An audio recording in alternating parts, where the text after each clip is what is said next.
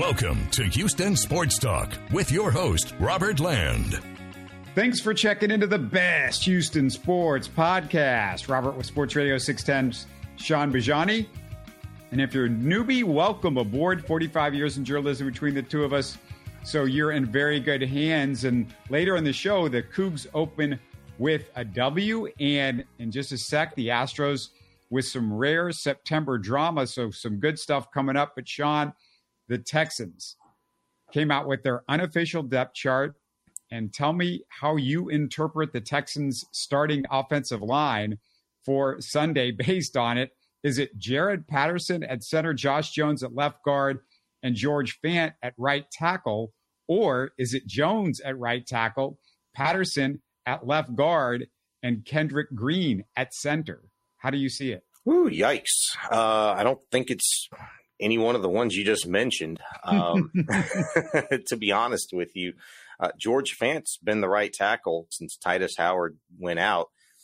Titus Howard was wearing the club on his left hand during practice on Monday. We didn't get to see them do anything outside of individual drills. They were working on run blocking, pass blocking, and then just other agility drills and stuff like that. Did a lot of stretching, and I knew that was going to be the case. So we didn't get a chance to see, like, okay, who could be their first and second and third team units. And I knew that was going to happen. Now, maybe we see a little bit more on Wednesday, but I'm not holding my breath. Titus Howard in the locker room was wearing nothing. He left off to his meetings with not even his left hand wrapped. Titus is a gigantic human being to begin with. I didn't notice any abnormal size to his left hand in terms of like swelling still being prevalent.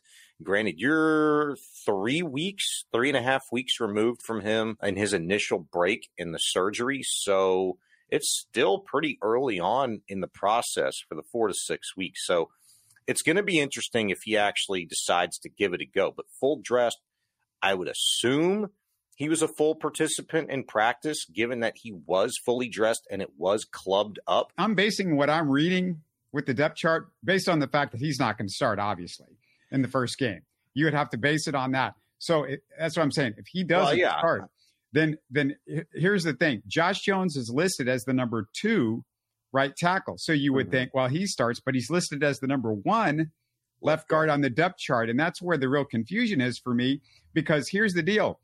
If you move him over to left guard, then George Fant's the right tackle, and that's my assumption. Jared Patterson's the starting center. But Patterson is also listed as the starting left guard. So if you go, okay. No, he's listed as the starting center. I'm sorry, the number 2 left guard behind Josh Jones. So you would assume if Jones is playing right tackle instead of Titus Howard, then it's Patterson moving from center to left guard, and then you're moving Kendrick Green. So I guess the question I've got for you is, what are you comfortable with and what do you think is going to happen?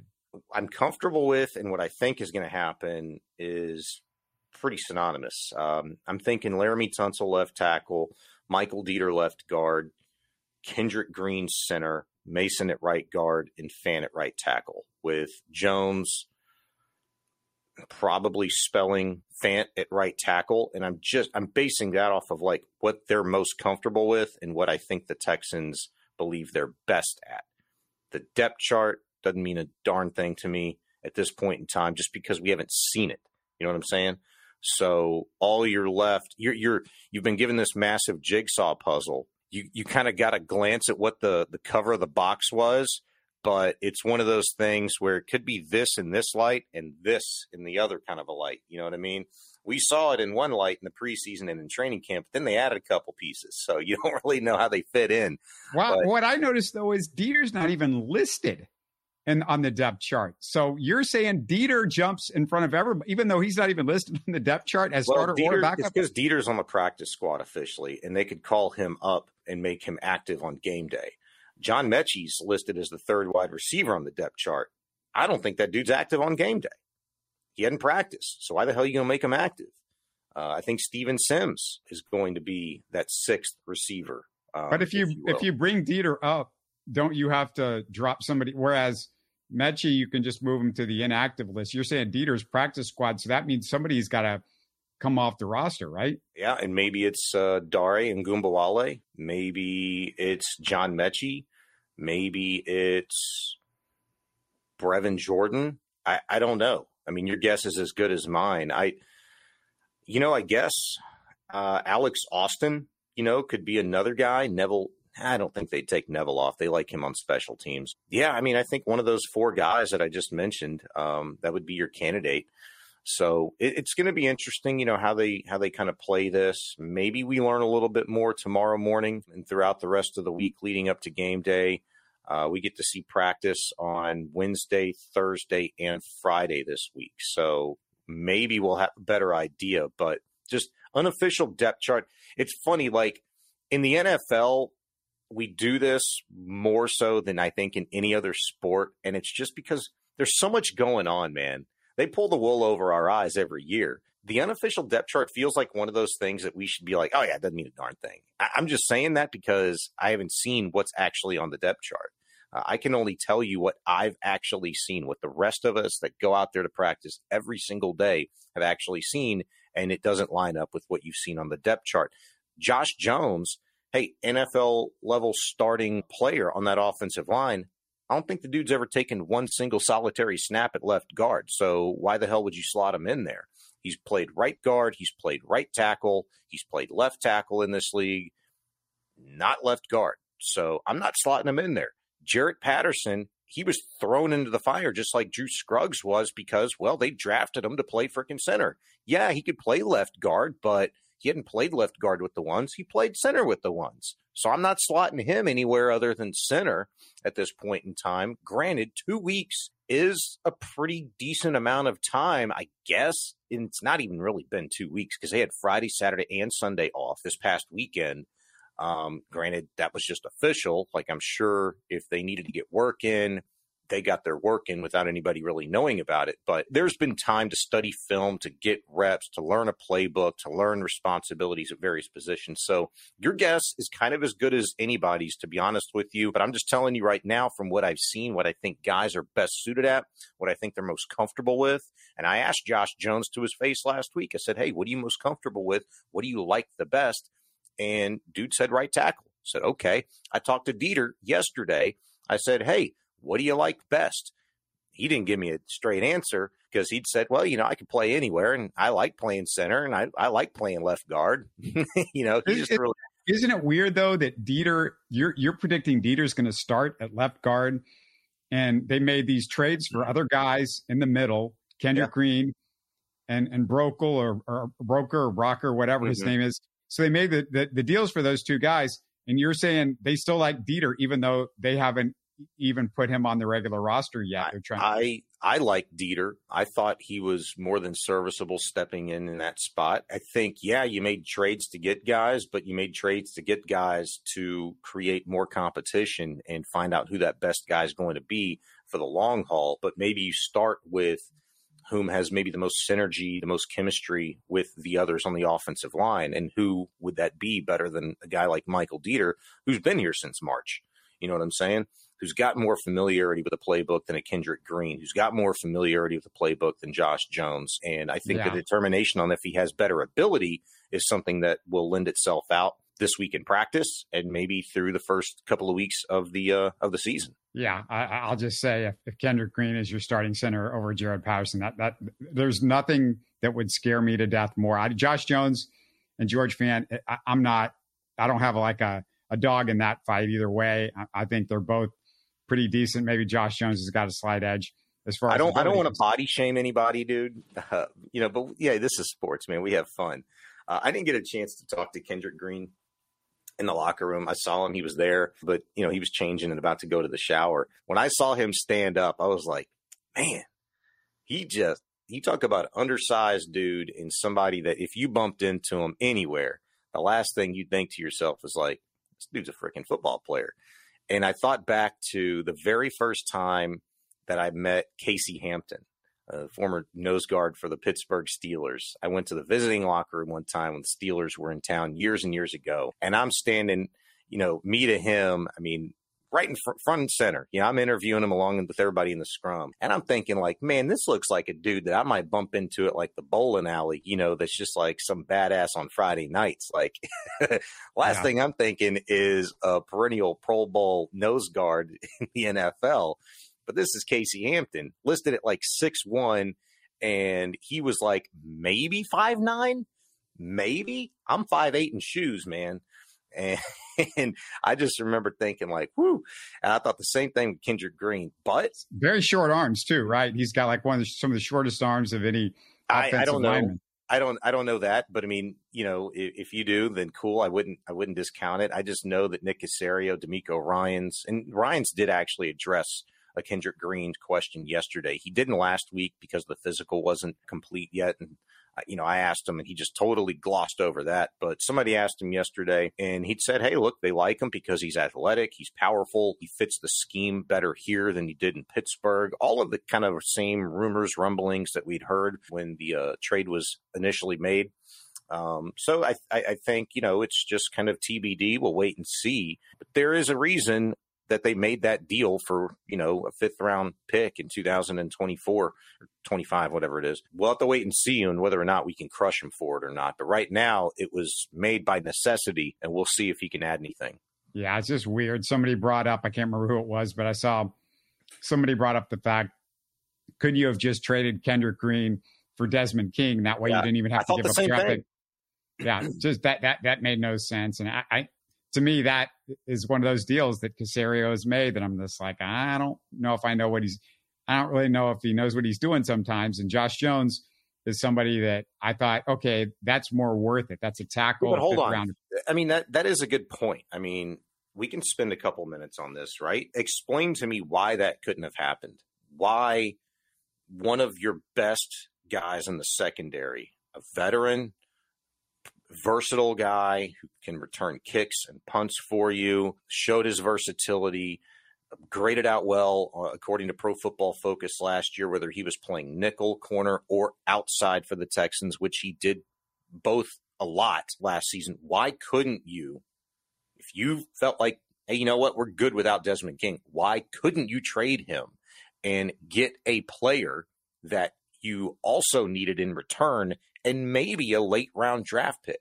Maybe you get an extra fifth in which you gave up for Kendrick Green. You get the player and your pick, and you just trade a player that you didn't want anyway. Why couldn't that have happened? I don't understand that. Yeah, I heard Caserio on 610 this morning on your station, and he was asked about the guys that they picked up, and he was asked about specifically Desmond King, and I felt like he sort of walked around it. Mm-hmm. And what the question I wanted to ask him, if I was sitting there and wanted to ask him something is, look, you made the decision not just to get rid of Desmond King because you didn't think he was good enough, but you got a guy to replace him that was a 7th round pick, and it was somebody that you literally had to pick up, off waivers, in Alex Austin. So that was the confusing thing. And I tell you, Sean, they're not replacing him theoretically with Alex Austin. They've got Tavier Thomas and Graylin Arnold, both of which they like a lot. But the roster spot, I'm specifically talking about that roster spot. And the thing is Caserio, I listened to him. It is the most frustrating listen ever.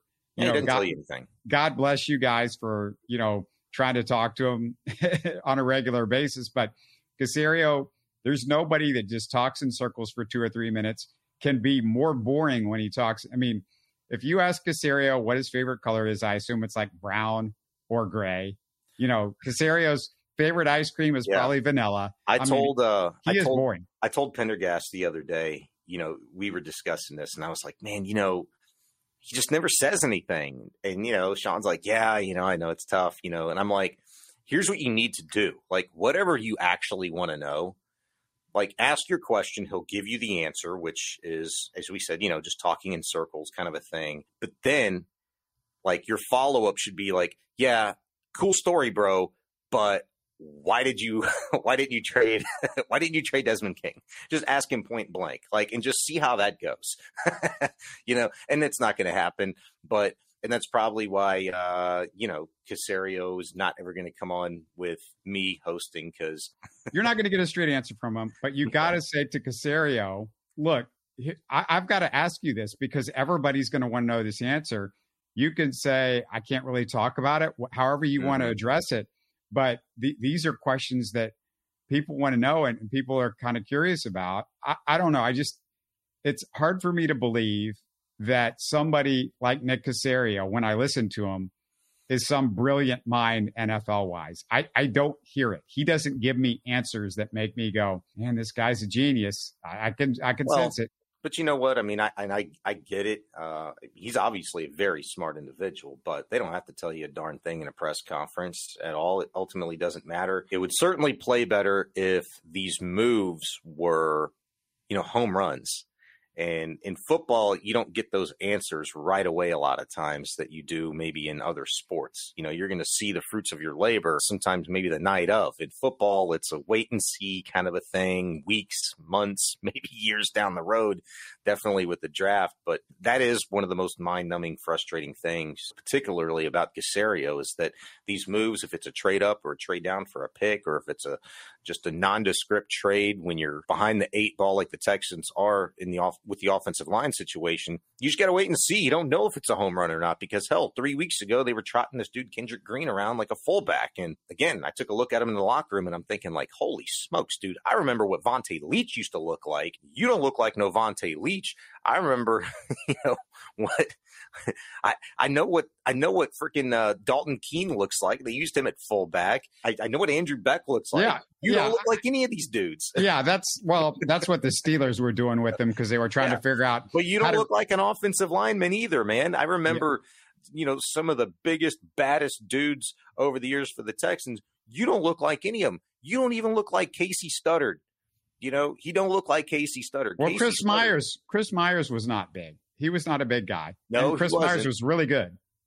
He was very, very good, very, very smart. And that's why you kind of just, hey, wait and see. I'm not going to body shame, but I'm just going to tell you, like, he don't look like everybody else I've seen doing what he does. But we'll see. We'll find out maybe this week a little bit more and definitely see what it looks like on Sunday. All right, much more Texans in our Thursday show. Let's pivot to the Astros and some rare September drama. And I'll throw a stat out that you might like, Sean, because prior to Tuesday's game, as you and I are speaking, the Astros are favorites in the AL West. They have a 52.7% chance with the Mariners at 33.1% and the Rangers at 14%. So it's good news. I was surprised by that. I was talking to somebody about it yesterday, and they said the same thing. I was like, that's crazy to me. Them being the favorites to do anything. It's just crazy to me because we're watching this team night in and night out, and I wouldn't favor them against anybody. And granted, let's just take this past week as an example. Nobody wanted it. Nobody took advantage of the opportunity to step on the throat, if you will. The Mariners and Rangers both lost their respective series. The Astros got swept, and for the 4th time in a month, they'd had an opportunity in which they were either trailing the Mariners or the Rangers by at least a game to make up ground, to enter into a tie, to take a lead within the division, and they failed to do it. They'd lost 13-5, they'd lost 8-2, they'd lost 17-1, and now this latest time you get flat out swept by a New York Yankees squad that was playing 3 rookies. And at one point in time, I think it was Friday night, it was the game which the Astros only mustered 4 hits. All of their rookies nearly out-hit the Astros' entire team. They had 3 hits, and the entire squad for the Astros had 4. Then you come right back, and bam, the Astros put a whooping on the Rangers yesterday. It's about consistency. And one of these ball clubs, whether it be the Rangers, the M's, or the Astros, somebody, we're going to end up saying, yeah, they wanted it more. It feels like it's more so going to be like, yeah, this team just happened to stumble and fall forward a little bit better and more athletically than the other team. I don't know who that's going to be right now, but if you asked me, a gun to my head, it feels like it's going to be the Seattle Mariners out of this division at this point in time. Man, I hope we don't have to put a gun to your head because this is not something I would want to have a gun to my head on for sure. The Astros with a 12% chance to win the World Series. as the favorite to come out of the American League, believe it or not, which is bizarre. At 12%, that's the favorite to come out of the American League? Yeah, they are the favorite to go to the World Series out of the American League. I knew it was a favorite, but at 12%, that's low. Like, that's really jumbled up. That's no faith in the Baltimore Orioles, maybe rightfully so. Well, 12% to win the World Series is basically what I'm talking about. Okay, I see. Well, yeah, that's fair, too, because I'm sure it's a pretty lofty number with the Braves and Dodgers on the other side. Yeah, they're the third best, and obviously the Braves are a prohibitive favorite at this point. Starting pitching for the Astros, it's hard to believe they can make it through 3 rounds. We've talked about that before. And then we got to go back to this, and I feel like a broken record, but Dusty Baker, it's just, I don't know if he knows that we're out of spring training yet. He continues to make these bizarre decisions, and of all the strange Dusty decisions recently, Sean, my quietly most annoying, because it's so consistently nuts to me, Jose Abreu in the lineup continues to bat in the 6th spot or in the 5th spot or whatever.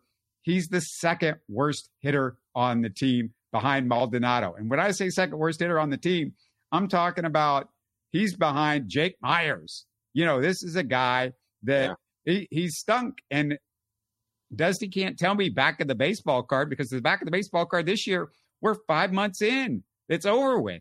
The back of the baseball card is set. Does he think he's going to hit like 1,300 OPS the rest of September and get his his OPS up into the 700s or something like that? And even that's not great. I don't know. Maybe he does. I think he said as much the other day. Like, if the guy has a good month, then all of a sudden you're forgetting about, March, April, May, June, July, August. Like, holy smokes, man. You telling me you're going to forget about half the damn year? I don't think so. I guess we could. The guy just goes on an absolute tear, but it's not likely. Man, I'd never heard a manager talk about like projected numbers before. I'm not like a podium guy that I got to see what he's saying after the game.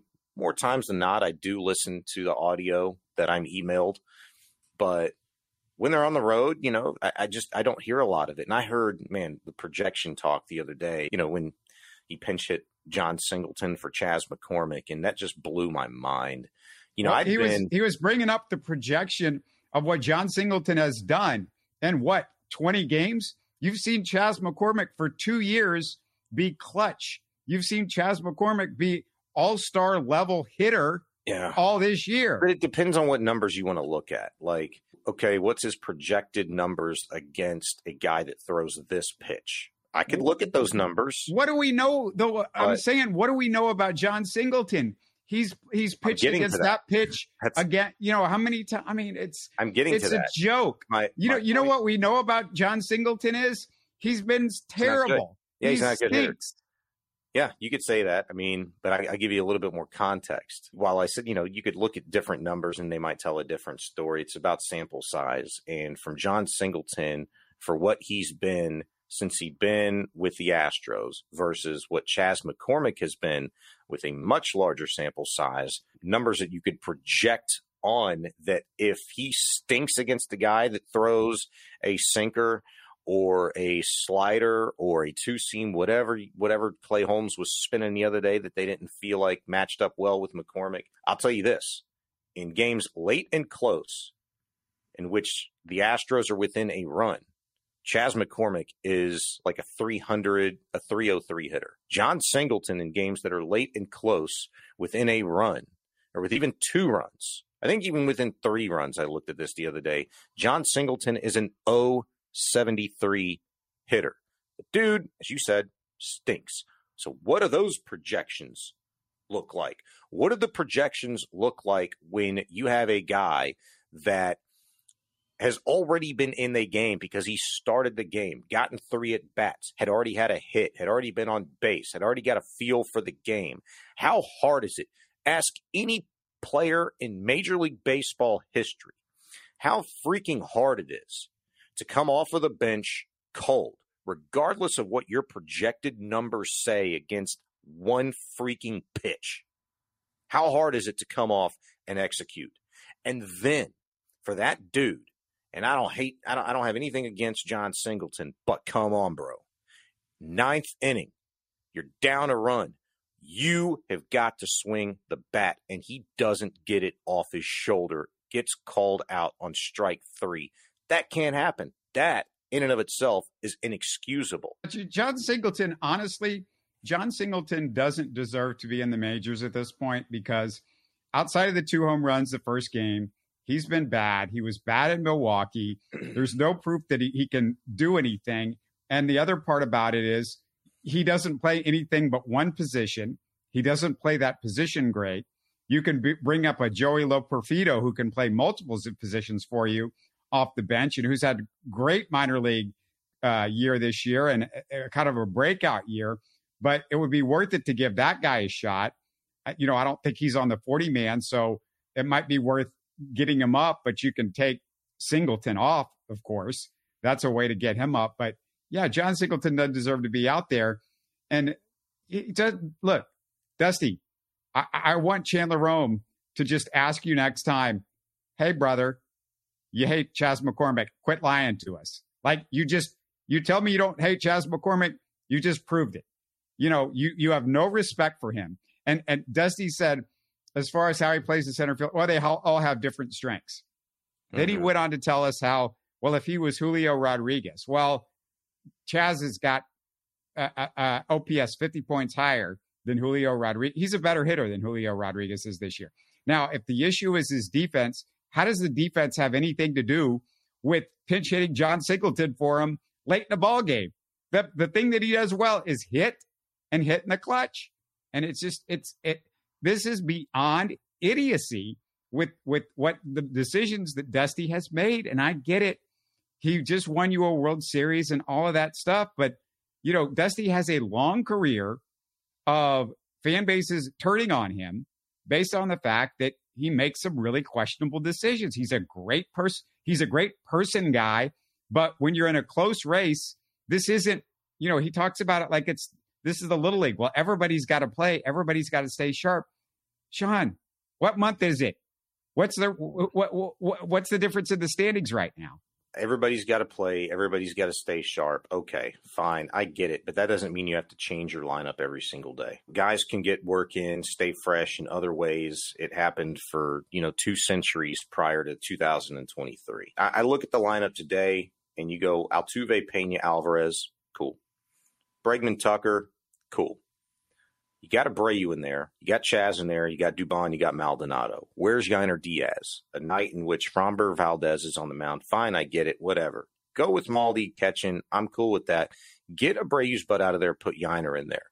The lineup is good enough to overcome the shortcomings of Maldonado. And we talked about this. It's pitching. It's advanced stats. All these things, the situations. But every excuse that you hear from Dusty Baker and these guys, they're not tangible things that, fans have or even care to have at the ready to make it an easily excusable decision if it doesn't work out in their favor. Don't talk to me about all these, XYZ plus numbers and this, that, and the other thing.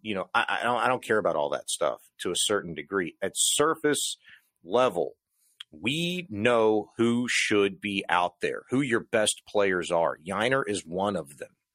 And I could hear an argument that, if Yainer was catching every single day and putting the wear and tear on his body and doing that, then the projected numbers look probably a little bit different offensively for him if he's catching every day versus, playing first and then DHing and then maybe catching a day or two a week as he is now. But aren't his numbers better when he is catching? Aren't his offensive numbers better? Yeah, but you're missing wear and tear. Yeah, maybe. I don't know. I don't know. They are. They are.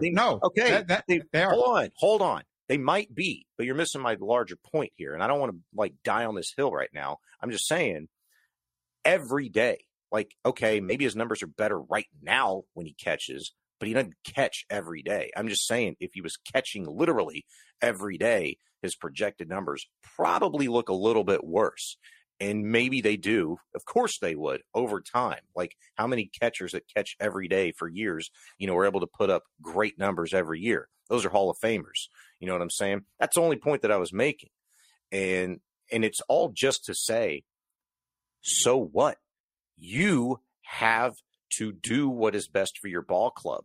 And what's best for your ball club is that while both him and Maldi have crap defensive numbers at catcher and bad framing statistics and all of that, the only thing that you could say about Maldi is that, okay, he's got more of a prowess to handle the pitching. But isn't Yiner's offense more valuable that it would usurp all of his shortcomings defensively and what you'd be missing from having Maldonado out there?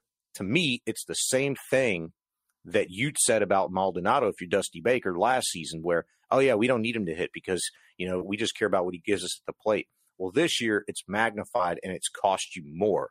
So you can't afford to keep that status quo is all I'm saying. Yeah, and here's the other thing. You keep talking about catcher. He can play first base. He can DH. That's where he needs to play right now is my point. You got to get Abreu's bat out of the lineup, get him out of the lineup, and put Yiner at first. There are 3 spots to put him in, and it seems like Dusty has a problem finding a spot to put him in, which is just beyond a joke. Let's get to your Cougars, who won their opener 17-14. But, Sean, they had fewer yards, fewer first downs, and the rush defense looked like the Texans. They gave up 200 yards in rush defense. The 3 third-quarter interceptions, it saved their butt in this game.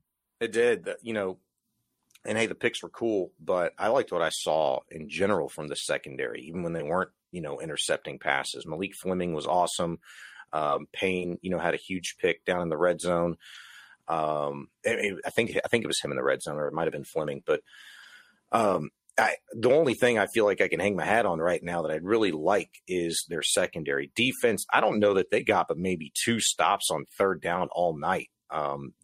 UTSA just kind of did whatever they wanted to do, and boy, did Houston look bad defensively when they decided to go hurry up. The offense was stagnant. They ran a lot of bunch formations, and with an athletic quarterback like Donovan Smith, and you've got some dudes that can get out off the edge, when you get them into space, Mathis and Snead can make some dudes miss, and they can go. I worry about their offensive line. I worry about their offensive play calling. I worry about what this team is going to look like when it gets real here in a couple of weeks and you face a TCU squad, and never mind what you think they are now after what happened against them in Colorado. I can still tell you this, it's going to be a good football team, and you got West Virginia, and you got Texas, coming in a number of weeks. It's going to get hard. It's going to be a rude awakening this season if, in fact, you don't get significantly better, just fundamental stuff. That has me worried. Like, look, it's always good to get a dub, but you're not going to pick some of the better quarterbacks off 3 times. You're not going to get away with, the 200 yards, a little fluffed up a bit because about 3 of those, there was about 3 plays in which their running back for UTSA, they were picked up in 25, 30-yard chunks. And I think those are some big flash plays that should concern you about this linebacking core, about the lack of pressure that the defensive line can get on opposing offensive lines. That's a concern. So it's a dub, but man, it looks like it's going to be a long road and could be a really difficult year for Dana Holgorsen offensively. The only thing I will say to give the offense a little bit of credit is maybe this is more Donovan Smith geared, but he looked to settle in and looked a little bit more comfortable as the game went along, and with new environment, new offense, new verbiage. I get the whole thing that may be natural. He's just got to come out, and they got to let him go. They got to let him go, because if he's having to scramble for his life this season, it's going to be a really long year for him. The offensive line, it looked like a jailbreak for most of the game from what I saw. And then also, you talk about Donovan Smith and letting him go. You hear Holgorsen after the game say, we simplified things where we haven't done as much. And you're simplifying things with not a freshman, not a redshirt freshman. You're simplifying things with Donovan Smith, the guy that's a veteran in the Big 12 against not even a Big 12 opponent. Why are you simplifying? Why would you need to simplify things for Donovan Smith? Yeah, well, maybe you need to simplify, your offense. Maybe it's too trumped up. You know what I mean? Maybe that should be a look in the mirror type situation. He did. For Holgorsen, He says he did. No, I know what you said, and I know what he said, simplified it for Smith, but maybe it's not about Smith. I think that's kind of how we would read that. Like, you simplified it for that guy. Maybe you need to simplify it for everybody else because it's too trumped up. Maybe it's too complex, maybe and unnecessarily. Like, spread this darn thing out. Don't make it so difficult. You've got some dudes. I think you saw it. You didn't know what this was going to look like without Tank Dell. You didn't know what it was going to look like without some stud defensive linemen that you'd lost and linebackers, over the last few years. And I still think defensive line-wise, athletically, like they could do some things. They could be disruptive, but let's just stick with the offensive side of the ball right now. Sam Brown looks like a freaking dude. Matt Golden looks like he could legitimately be a number one. A good combo, between Snead and Mathis. I like what those guys can do running the football, especially on the edge. Problem was their right tackle, their left tackle wasn't worth a damn the other night. They couldn't set the edge. Even when they were running, an extra H-back in there, they couldn't reach the backer. They were getting swallowed up, touched at the line of scrimmage and having to double back, jump cut. And, you were looking at 2 yards in a pile of dust sometimes when they couldn't get off the edge on a bubble screen or something like that. Brandon Campbell looks like a pretty good, solid dude as a third down back. But, hell, how many situations were the Cougars actually in the other night where he'd come in handy, where you were looking at third and shorts, where you could have him out there? I almost wanted to put his butt out there as an extra tight end off the right side and say, hey, give it to Snead. Let him get up and go. Put his head down and go. Holgorsen, if we're going to see it, maybe we see it against Rice. But hell, even Rice was kind of annoying to a Texas team the other day that they hung around in the first half. Hell, I think it was 13-3 early third quarter before Texas finally decided to do something. They didn't look terrific either. 37-10, Texas being, almost a top 10 ranked team in this country. I think, what were they, 11 coming into the season right now? Hell, they should have beat the brakes off of Rice. They got a lot of new coaches, a lot of new faces in that program. That damn thing should have been 57-10 in the first half. So the Cougs got a long way to go, and Holgorsen's got to figure it out right now because I think Donovan Smith is really freaking good. I almost feel like they were holding them back. Yeah, I'm worried that the biggest victory that the Cougs will have this year is the uniforms. And by the way, they look sweet. Don't get used to it. I think they're going away. I think it was a one and done kind of thing. Yeah, no, but there will be conversation to bring that back for sure. I think if they can, they will. They need to bring it back for UT. UT comes in, was it like the 23rd? I think it's sometime in September, I believe. I think it's October, isn't it? It's not maybe. October. Yeah, maybe you're right. I think let's see. Oh, because hell, it's already September 5th. Yeah, let's see. You got Rice and you got TCU. Yeah, you're probably right. It's probably in October. I think it's towards more the middle part of the season. But man, big game. The ticket prices for that thing are just astronomical. It's crazy. That's going to be a sellout. Hell, they put almost 38,000 in TDECU the other night. Texas is going to be stacked. It's going to be an electric atmosphere, at least for the start of the game. And hopefully the Cougs can make it interesting and put themselves in position to steal one. But yeah, if you brought them back, it would have to be for that game, I think. It's the 21st of October. So there you go. It's not that far away. It's about a little over maybe 6 weeks, 7 weeks, maybe, or something like that. Yeah, hell, it'll be here before you know it, man. Because when football season's here, it just time goes by fast. All right, well, we'll have a little bit more of a Texans preview, get a little bit into the Ravens game and other stuff going on. And by Thursday, we should have a better idea of where the Astros are in this AL West as they play the Rangers. Of course, right now, as we're recording this, it's before the Rangers game 2. So we'll see what's going on with that a little bit better. But looking forward to Texans. We'll have our first live regular season show of the year on Sunday, Texans and Ravens. So make sure you are subscribed so you know when we pop up and when we're ready to go and we're ready to talk. But looking forward to that. Thanks again, Sean, for another great one. Enjoyed it, man. It's a great time of year. You're listening to Houston Sports Talk. Hey, don't forget to support us by subscribing and commenting on YouTube. You can always listen to us on Spotify, Apple, or your favorite podcast app. Tell your friends about us and share our show links on social media. Spread the word, everybody. Thanks for listening.